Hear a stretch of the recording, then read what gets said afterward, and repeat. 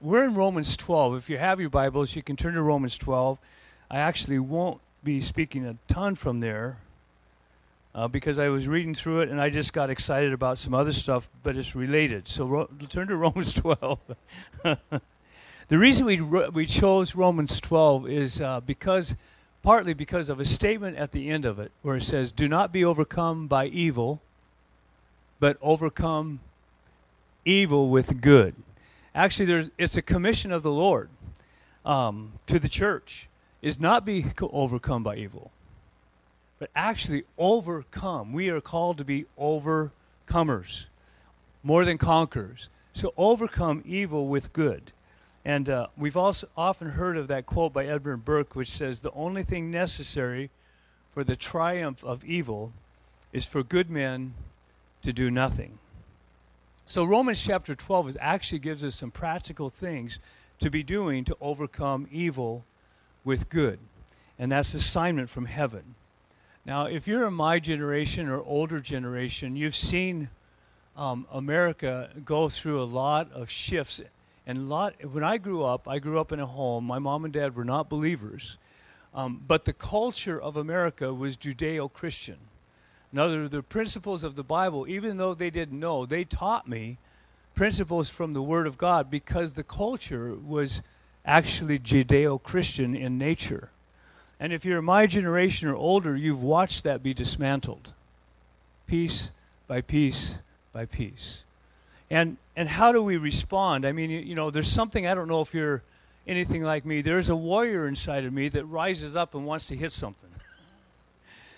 Wants to yell at something, you know, wants to shout something, wants to do something. And it may not be the right thing. And in fact, James chapter 1, I've read this a few times because it says, "Beloved, everyone must be quick to hear, slow to speak, and slow to anger. For the anger of man does not achieve the righteousness of God."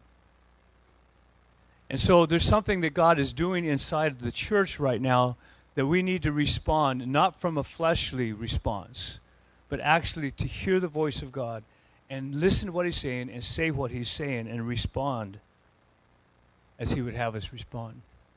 Amberly and I were talking on Friday, and she mentioned something that Graham Cook had written recently, and it was talking about William Wilberforce.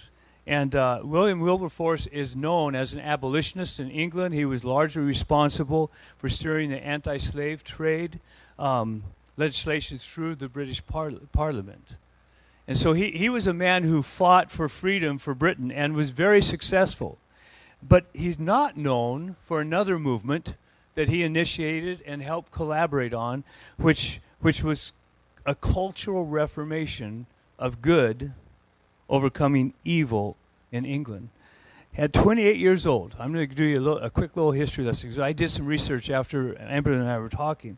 At 28 years old, Wilberforce wrote in his diary on October 28th, 1787, that God Almighty has set before me two great objectives: the suppression of the slave trade and the reformation of morals. He and his teammates called the objective making goodness fashionable. Making goodness fashionable. One of his quotes is this: "We are too young to realize that certain things are impossible, so we will do them anyway." Anybody want to get encouraged today? I mean, do you just want to get encouraged? Can I encourage you today? Nothing is impossible with God. Nothing is impossible with God. This 28-year-old got a vision like a bulldog and clenched his teeth on a bone for 45 years. True to his intent, Wilberforce spent the next 46 years working to accomplish these lofty goals. To the surprise of many, he would achieve both. Wilberforce's driving concern in his campaign to reform English morals was to improve the welfare of the entire culture or society. Wilberforce had witnessed firsthand the degradations of the age, which included drunkenness and corruption among governors of the House of Commons, frequent duels, debauched lifestyles among the rich and famous, a corrupt clergy, bribery among elected officials. The lower class were afflicted by fatherlessness. Sound familiar? Alcoholism and drugs. The social injustices were so grave with workers, especially children, who were exploited and abused. William Wilberforce was not just an abolitionist seeking to overturn the legality of slave trade, but he was a cultural reformer, seeking to overcome evil with good in his day, to bring God's pattern for healthy living into society. He caught a vision for transformed Britain, and he went to work.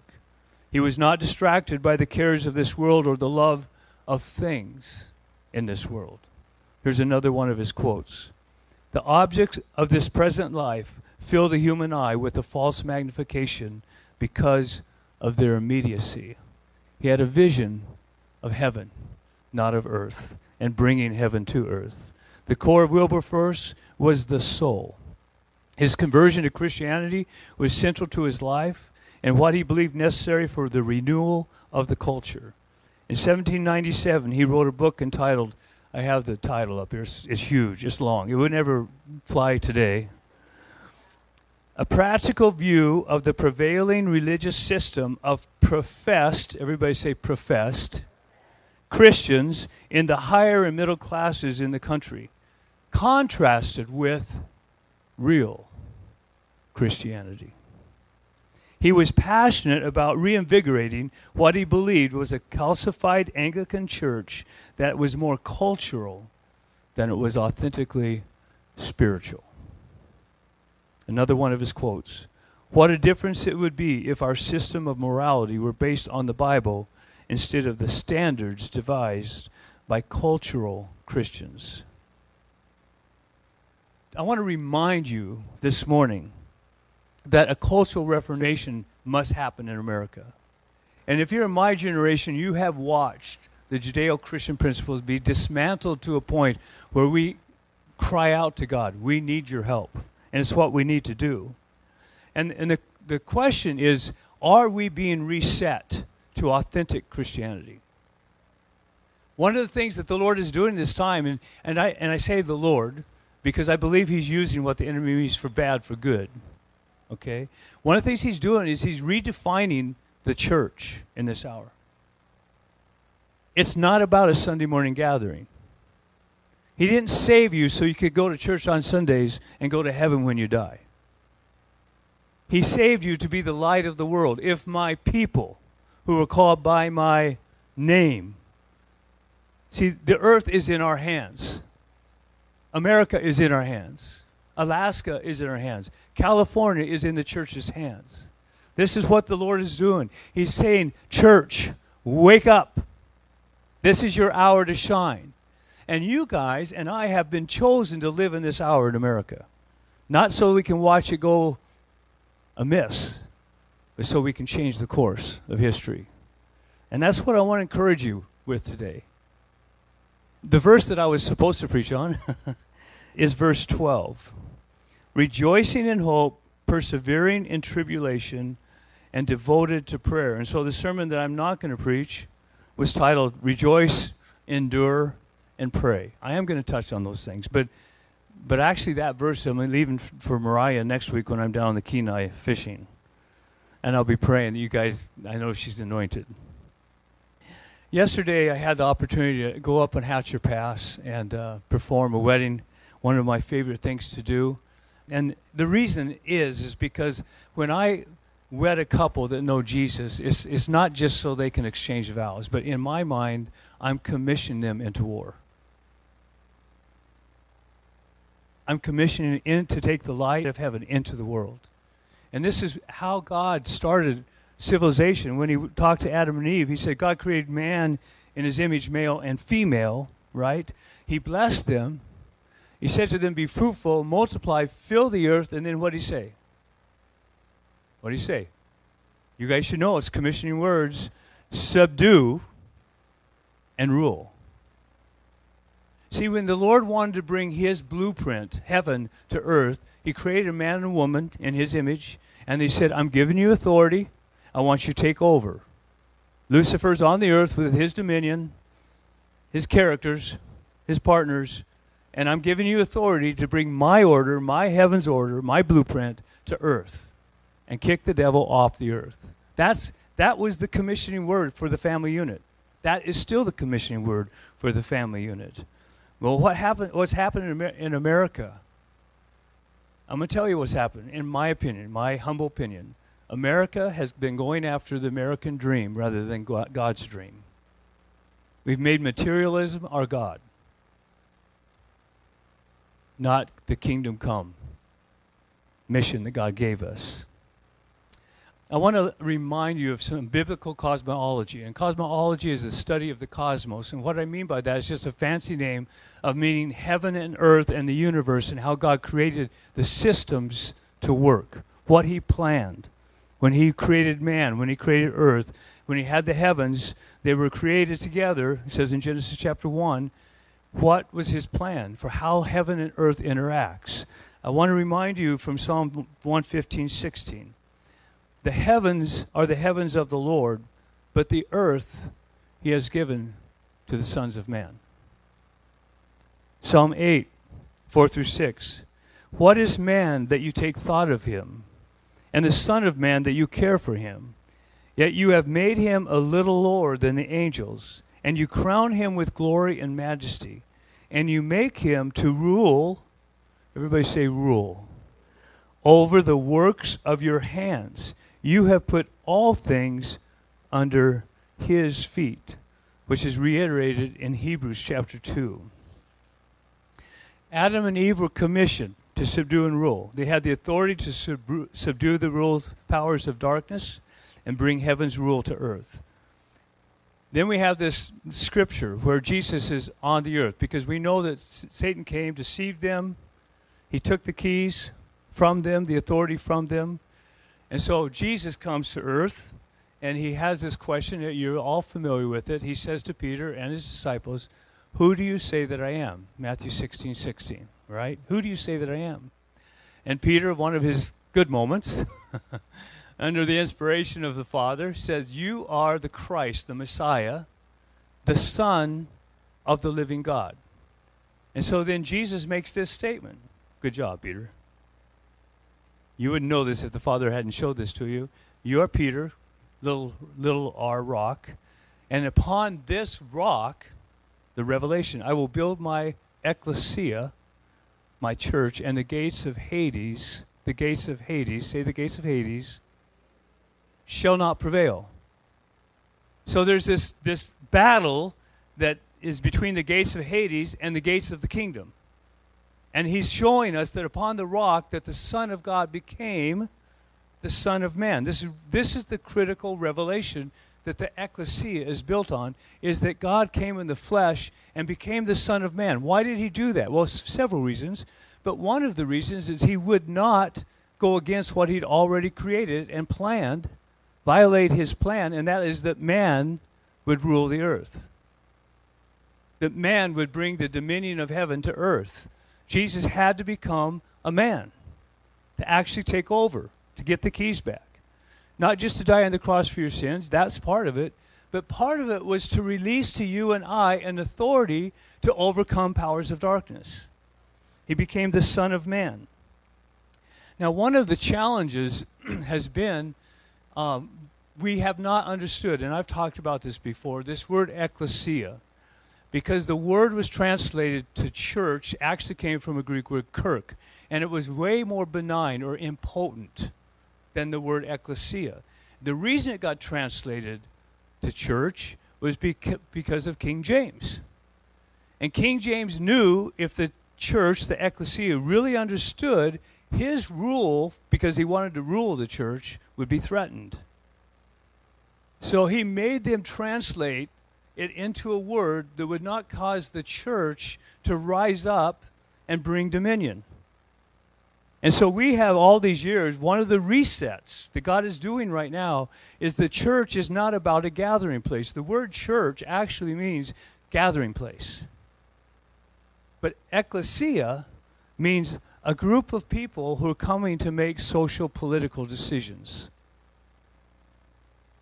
That's the actual definition of ecclesia. a group of people who are gathering together to make social, political decisions.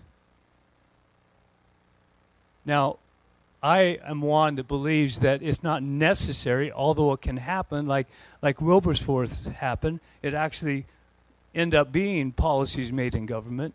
But I do believe that the Lord wants the ecclesia to actually determine the spiritual atmosphere, make decisions, legislate spiritual atmosphere over neighborhoods, cities, nations.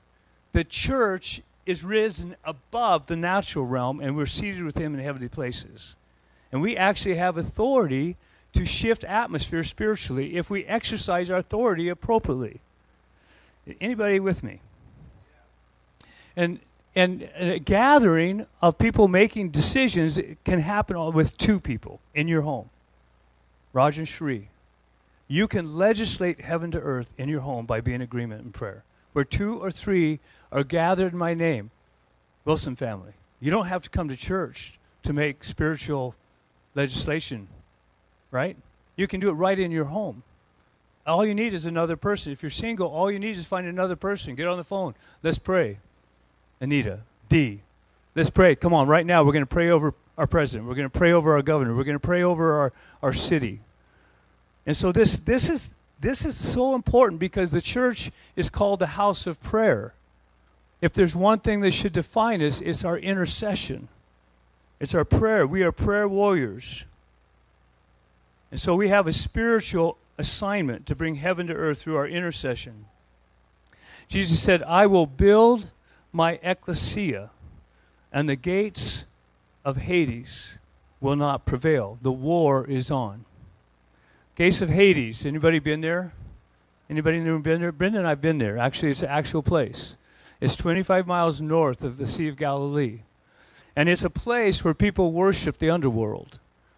They actually invited underworld powers into their communities, and they would do detestable things, perverse sexual acts, sexual activity with animals, sexual activity with children. They sacrificed goats and children at the entrance of this cave, which was called the Gates of Hades. It actually was known as a place where the demonic would come and bring power to people who did horrible things. Listen, sacrificing children invited the gates of Hades. That should get our attention. Jesus used this cave to make a statement of good overcoming evil. I will build my ecclesia, and the gates of Hades will not prevail. The demonic powers, hell himself, Lucifer himself, will not prevail against my ecclesia. So what did he give us? Verse 19. I will give you the keys of the kingdom, and whatever you bind on earth shall be bound in heaven, and whatever you loose on earth shall be loosed in heaven. I've been in a lot of prayer meetings, some of them really powerful. It's interesting to me how little of that I hear.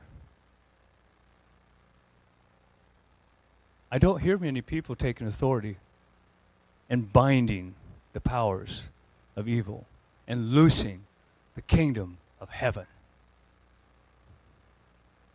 Matthew 6:9, he instructs us to pray, Our Father, who art in heaven, hallowed be thy name. Thy kingdom come, thy will be done on earth as it is in heaven. If there's one thing I can encourage you with, is the Lord has invited you into the prayer room to change the atmosphere of America, change the atmosphere of California, change the atmosphere of the valley, change the atmosphere over Anchorage. He's inviting you into that place where you have authority to invite the King to reign. You know, we sing that song, God you reign, God you reign. He only reigns if he gets an invitation from God's delegated authority. Because he will not defile, he will not change the systems that he set up. I think that the reason the church partly has become impotent in this season is because wrong theology has gotten into our minds. And this theology says basically it undermines our desire to really pray because we don't think our prayers really changes anything. This theology that says God is in control, I hear it all the time. I hear pastors say, God is in control. Well, God's not in control. If he is in control, then why do we sin? Is sin his will? Why is sin running rampant in America? Why is there sex slavery happening all over the earth? Is that the will of God? Is he in control? Is he controlling the earth right now? Why are people shooting each other in the cities? Why are millions of babies being aborted every year? Is that our God in control? He's not in control.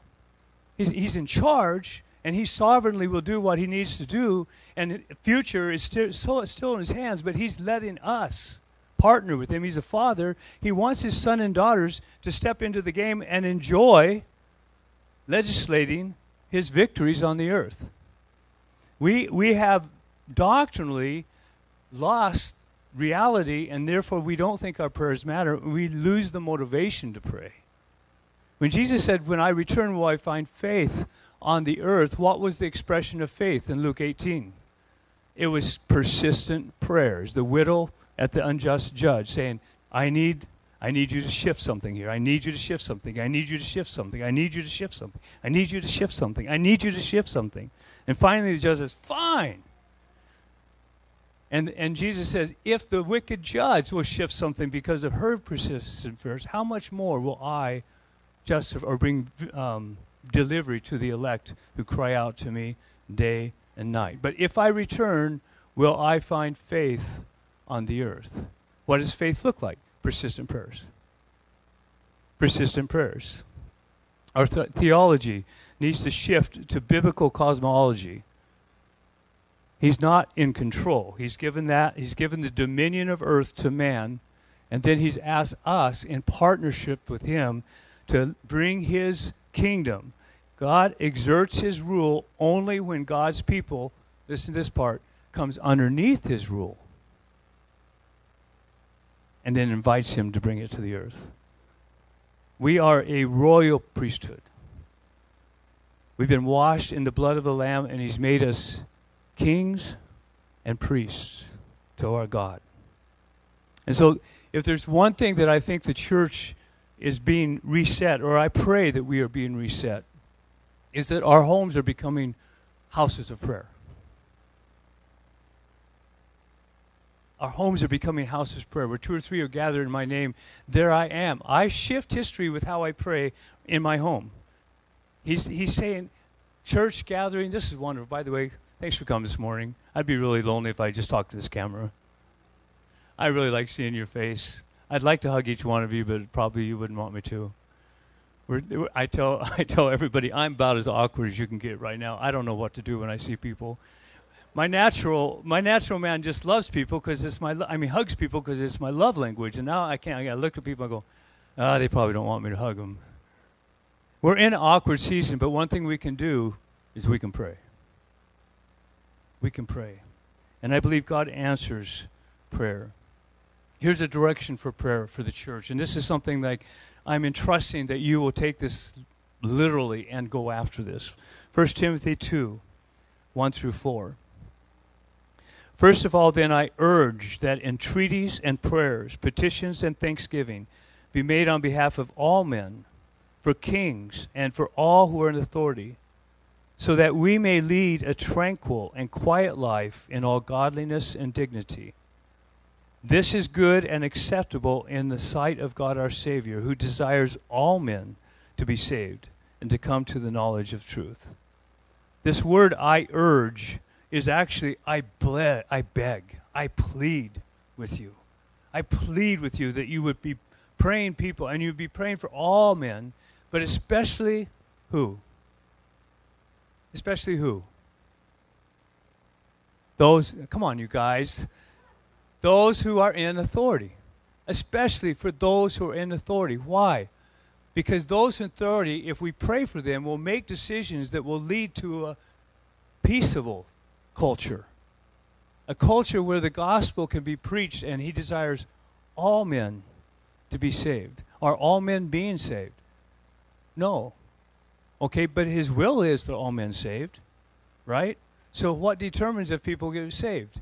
You and me. See, we're the one that usher his will to earth. He makes his will known, but you and I determine if his will be done on earth as it is in heaven. And so you have been given the responsibility to make sure that he is glorified on the earth. And he wants America. He does not want America. God does not want America dismantled. I am convinced of that. He would love for it to go back to a godly nation, one nation under God. Yeah, we've always had our issues. There is no nation, there will be no government that's perfect until Jesus is the governor, completely, on the throne. In the meantime, man's governments will always have its fault because we're all imperfect. All human government's imperfect. But America has been a good nation and done a lot of good in this world. And we want America restored to one nation under God, right? Anybody agree? Indivisible, right? With liberty and justice for all. Those are biblical goals. We say amen, amen, amen, and amen. Well, I'm just going to finish by us going to war, because this is about going to war. It really is. Our weapons are not of the flesh, but they are divinely powerful, what? For pulling down strongholds. We wrestle not against flesh and blood. We do not wrestle against political parties. We wrestle against demonic realms. And he says, you will not be overcome by evil. Overcome evil with what? All right, let's stand together. We're going to make some declarations together over America. Are you ready?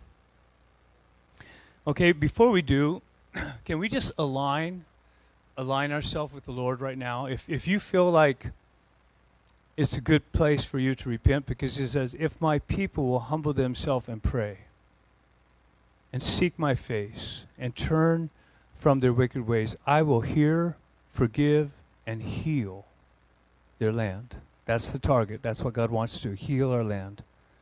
So, Lord, we stand before you as brothers and sisters in Jesus, and we do ask, first of all, Father, that you would forgive us for our unbelief that our prayers shift things on earth. That you would forgive us, Father, for ways that we've been distracted by materialistic goals and set aside spiritual goals for materialistic goals. And Father, we repent for, and each one of us, you guys, each one of you are responsible for whatever you want to repent over. Just know, repentance brings refreshing. Repentance brings refreshing of the Holy Spirit. So, Lord, sometimes, maybe many of us have set aside our responsibility to steward heaven's reality into earth's problems.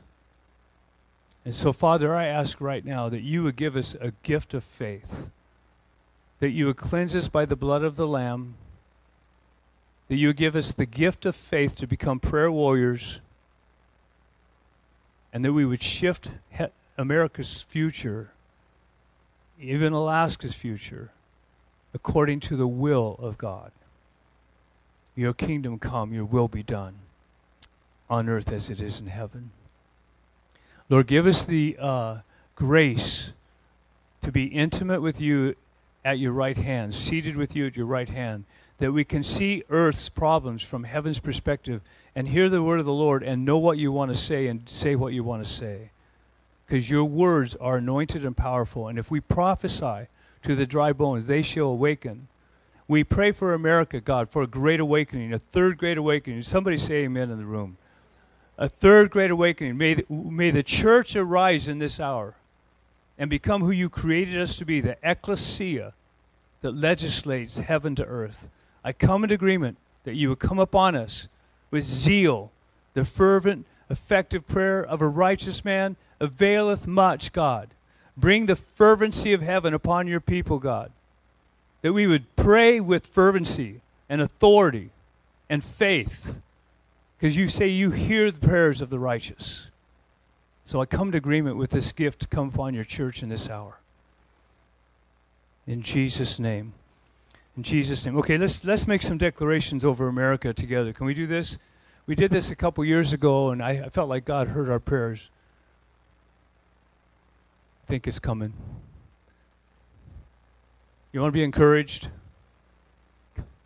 Only 2 people want to be encouraged? All right, Job 22. That whole chapter is powerful. You should go back and read Job 22 because there's a whole direction for the church to come alive. If you return to the Almighty, you will be restored. And you will also decree a thing, and it will be established for you, and light will shine on your ways. All right, let's decree a thing with me. I decree that America's God is the Lord, and his mercy triumphs over judgment. I decree God's unfailing love is upon our nation. I decree that God's righteous justice will prevail in our courts in America. I decree sexual clarity and purity over America. Come on, somebody say amen. I decree that every person in this nation comes to know the perfect love of the Father and walk in sonship. Yeah. I decree every child have a safe and loving home. You think that's the will of God? I decree that the body of Christ Jesus will be a compelling witness of the gospel of Jesus, redemption and eternal life. Man, come on, Lord, I agree with that. I decree the color line washed by the blood of the Lamb and the races coming together in unity in love. Anybody agree with that? I decree unity over the church, that the commanded blessing be released upon the land. I decree that biblical standards of marriage and family would be upheld and revered and protected in our nation. Come on. I decree that poverty among all ethnic groups would be eliminated. I decree that law enforcement would be reformed where needed and respected and revered by the masses. I decree that every life matters and deserves to be respected and protected, from babies conceived, the disabled, and the elderly. I decree that all sexual abuse and trafficking stop abruptly, and all that have been subject to the abuse experience the healing power of God.